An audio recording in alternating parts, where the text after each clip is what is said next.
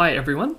In this special bonus episode today, I want to introduce you to the Gospel of Luke because in the next few weeks, we're going to be spending quite a bit of time in the Gospel of Luke, and it's always really helpful to get a bit of background information about who the author is and what his intention is and the kind of things that he focuses on when he's writing his Gospel, because all four Gospels sort of do things a little bit differently, even though they're all telling basically the same story.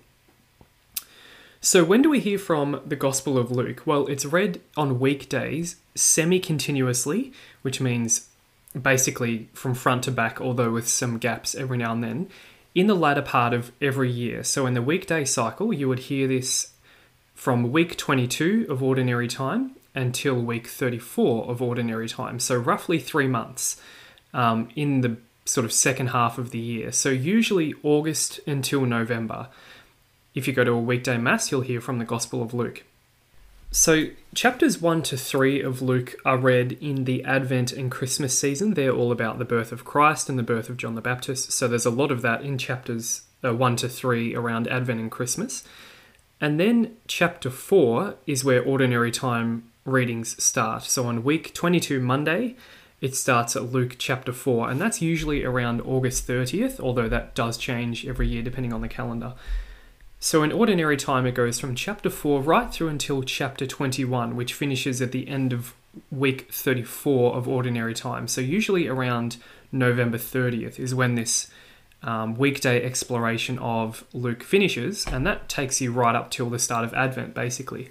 What about Sundays? Well, most of you will probably know that Luke is read on Sundays in Year C. So every third year in the Catholic Church is Year C, and on Sundays in that year, you'll hear a lot of the Gospel of Luke. So if you just go to Mass on Sundays, in Year C, you would hear about 56% of the Gospel of Luke. So about half of it you will get to hear on Year C. There's various other parts of the Gospel which are read during Lent and feast days as well. Altogether, if you went to Mass every single day, in Year C, so weekdays and weekends, you would get to hear 88% of the Gospel of Luke, which is pretty good considering that it's the biggest Gospel out of all four. So who's the author of the Gospel of Luke? It appears that it was written by a Gentile, although that is disputed. It does seem to have some Gentile concerns in there.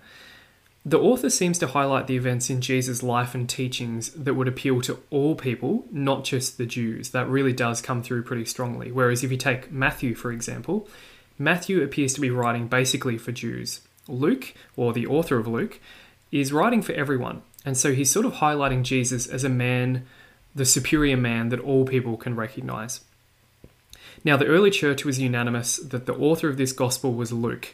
That was not disputed for hundreds and hundreds of years. It was pretty clear from early church testimony and the documents themselves. They were all pointing towards this guy called Luke, who we know is a medical doctor, and he's a companion of Paul. So that was uncontested for a long time. Occasionally you'll hear some scholars today disputing that, but there's no real solid reason to say it wasn't Luke, unless we sort of have some biases against the Christian era.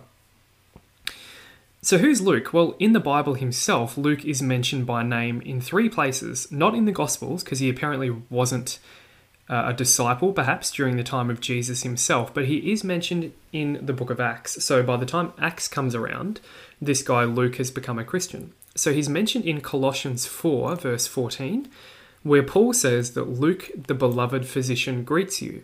So he was known as the beloved physician. 2 Timothy 4, verse 11, Paul writes, Luke is alone with me. And then Philemon verses 23 and 24, Paul again writes, Luke sends greetings to you. So it's pretty clear that Luke was a companion of Paul. Now, in addition, there's several places in the book of Acts, which apparently Luke wrote, where the word we is used. The author of the book of Acts says the word we, and if that's Luke, that means that Luke was present for some of these events in the book of Acts, which certainly makes sense because he was a companion of Paul. So if we say that Luke was a friend and a companion of Paul who came with him on many of his trips, we can say even more than that, I think. It looks like Paul and Luke were very close, actually. Luke was one of his most faithful companions. Now, on top of that, we know that when Paul wrote his letters, he usually used a scribe of some sort to do the writing for him. Some have suggested that Luke might have been one of his scribes, particularly for 1st and 2nd Timothy, which were written towards the end of Paul's life. And remember, in 2nd Timothy chapter 4, Paul says, "Luke is alone with me." So there is some indication that Luke may have been a scribe, at least at some points for Paul. The reference to him being a beloved physician tells us that Luke's day job is a medical practitioner, and so for that reason he's often considered to be a patron saint of various medical organisations. We don't know a whole lot about his medical work because he doesn't talk about himself in his gospel, but apparently that's what he did. He was a doctor. It's normally thought that Luke was a Gentile, so a non-Jew, but that is disputed. The majority of the evidence would suggest that he probably is a Gentile, because he's mentioned separately. There's a passage in Colossians 4 where Luke is mentioned separately from this other group of people called those of the circumcision. Now, even that can be interpreted different ways. That's not a definite proof that Luke is not Jewish, but most scholars through the centuries have suggested that he probably was Gentile. If that's the case, that would make him the only Gentile author of the New Testament, which is interesting. Now, if he was a Jew, which a lot of modern scholars are starting to think he might have been a Jew because he knows the Old Testament very well, certainly he's a Hellenistic Jew who's got a very good understanding of Greek and a very good understanding of Gentile ways. Luke wrote more of the New Testament than any other author, which is really surprising because often we think that Paul wrote the majority of the New Testament, but actually, by word count, Luke wrote the most. Luke has the longest gospel, and then if you add together Luke and Acts, because Luke did the book of Acts as well, it's 38,000 words long. So that's 24% of the New Testament.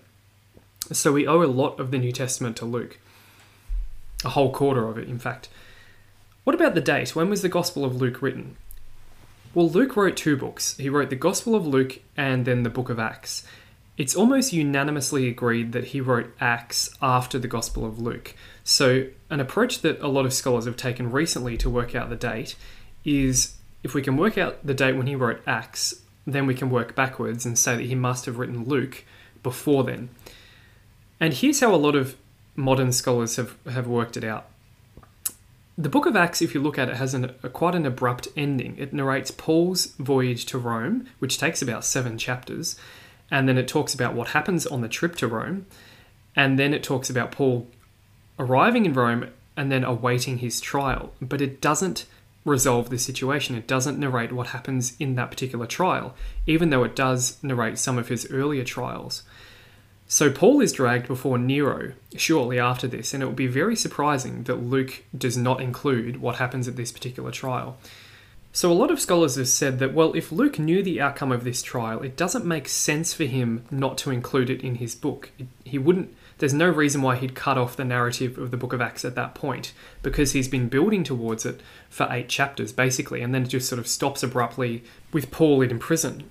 And we know that after this, we know from history now, that Paul was actually released after this trial. Nero did not kill him at that point. So Paul actually went on to do further ministry, and some of that further ministry was with Luke. So Luke certainly did know, eventually, what happened to Paul, but he doesn't include it in the book of Acts. So that would suggest that he's writing the book of Acts at a time while he doesn't yet know the outcome of the trial, because the trial has not happened at the time he's writing.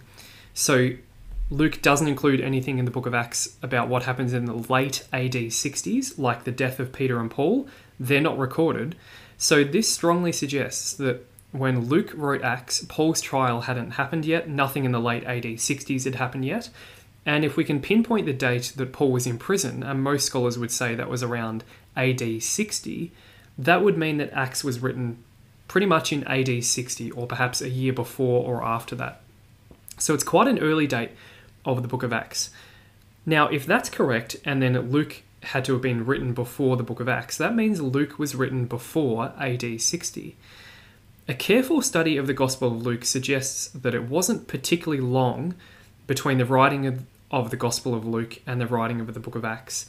And we see that particularly because many of the elements in the last chapter of the Gospel of Luke are very similar to elements in the early chapters of Acts. So it seems like when Luke is writing the Gospel of Luke, he's already planning his sequel. He's already setting it up. So there's probably not a very big gap between Luke and Acts. So if we're going to pinpoint a date for the Gospel of Luke, we can't get an exact year, but our best guess would be somewhere in the range of AD 59. That's when Luke finished the Gospel of Luke, which is very early, and it's a lot earlier than a lot of the dates you'll hear some progressive critical scholars give to it. So if we say Luke finished it in AD 59, then he probably used the 2-year period of Paul's house arrest to finish gathering more materials for the book of Acts in particular, and he might have interviewed Peter during this period as well. So who's Luke writing to? Luke and Acts are both dedicated to this same person. At the start of the book of Luke, Luke actually mentions one particular person that he's writing for, and that is this guy called Theophilus. So Theophilus appears to be a Roman official, and many scholars have suggested that he's probably the benefactor who donated money to make the writing of Luke's works possible. So that's why Luke says he's dedicating the work to Theophilus, because Theophilus is the one who provided the money to make it possible, because it was quite expensive to write manuscripts and distribute them in those days. So if that's correct, then Luke might have intended his gospel to be circulated quite widely thanks to the support of Theophilus. Now, although we don't know exactly where Luke wrote from, there's lots of different suggestions about the location. It seems that his audience is probably Gentile Christians throughout the Mediterranean world, as well as some Jews in the Mediterranean world as well, but certainly to this Hellenistic area of the world, not just to Jews in Israel. He's certainly writing it for a wider audience than just people who live in Israel. We know that because he often replaces Jewish words with their Greek equivalents, because he wants to make his text more readable for those who don't know Aramaic. And that would make sense if he's writing to people who live outside of Israel. There's also a lot of echoes of the Old Testament in Luke. Although Luke doesn't do a whole lot of explicit quotes from the Old Testament, he sort of weaves themes and, in fact, events from the Old Testament into his writing in a really interesting way, which seems to suggest that he expects his readers to have familiarity with the Old Testament. What's Luke's purpose? Why is he writing? Well, if you look in the very first chapter of the Gospel of Luke, Luke tells us, in fact, he's probably the only one that gives us explicit information about how he wrote his Gospel and what the point of him writing the Gospel was. He says at the start of his Gospel that he consulted both written sources and eyewitnesses. He mentions both of those. So Luke, when he sits down to write his Gospel, consults both written and eyewitness sources. Written sources, possibly he had access to Matthew or Mark, depending on the dates that those were written as well. And with the eyewitnesses, he probably had access to Mary. He almost certainly had access to Mary, as well as Peter and Paul. So he spoke to the hard hitters when he's writing his gospel. He's really done his research in getting the most sources possible when he starts to sit down to write his gospel. Luke's gospel is often considered to be the most logical and chronological gospel. Whereas if you look at Matthew, for example, Matthew is clearly not trying to be chronological a lot of the time. He's trying to be thematic. And although that Luke does arrange things thematically sometimes, most of the time he's going for pretty much chronological order. He actually says in chapter 1, verse 3, that he's trying to write an orderly account. That's the word that Luke himself uses. He's sitting down to write an orderly account of Jesus' life from his birth to his ascension. And so Luke includes a sweeping amount of Jesus' life. It's his birth, his childhood, his ministry, his death, his resurrection, his ascension. All of that gets included in Luke. So in that sense, a lot of scholars have pointed out that although all of the Gospels roughly conform to this genre that we call ancient biography, all of them are that, Luke best corresponds to that genre for a couple of reasons. The length of Luke's book is pretty similar to other ancient biographies from that time period. And there's also some other interesting things. For example, Luke includes a childhood incident from Jesus' life. And often in ancient biographies, they would go out of their way to include one childhood incident from the person's life. So Luke really does seem to be matching pretty well with this theme of an ancient biography, which is all about trying to show the audience the character traits of a certain historical individual, and it follows a roughly chronological order. What are the things that we should look for in Luke's Gospel?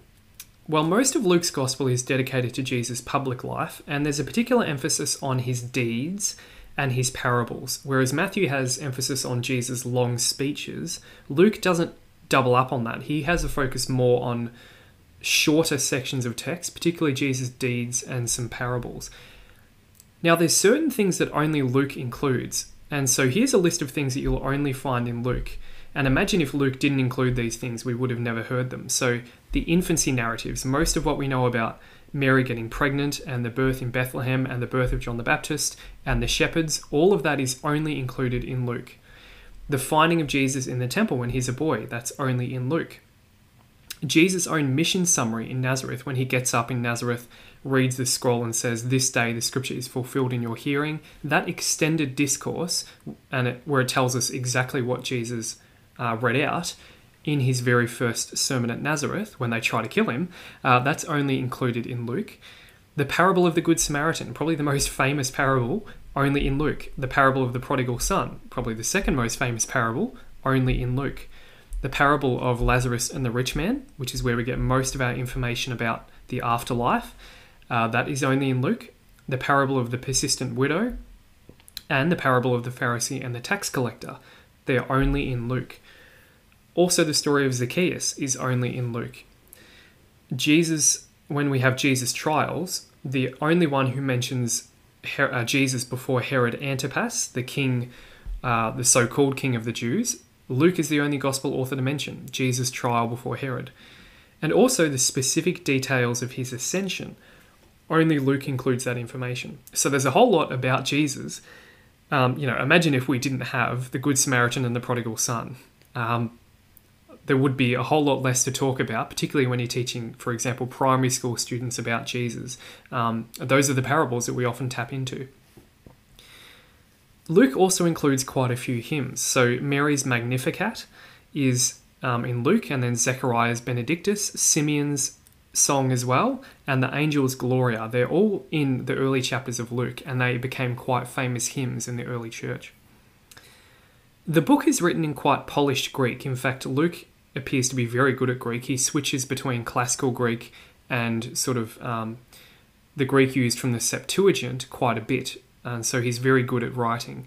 And he uses quite complex constructions in his sentences, and he has a very wide vocabulary. So this is a very smart guy.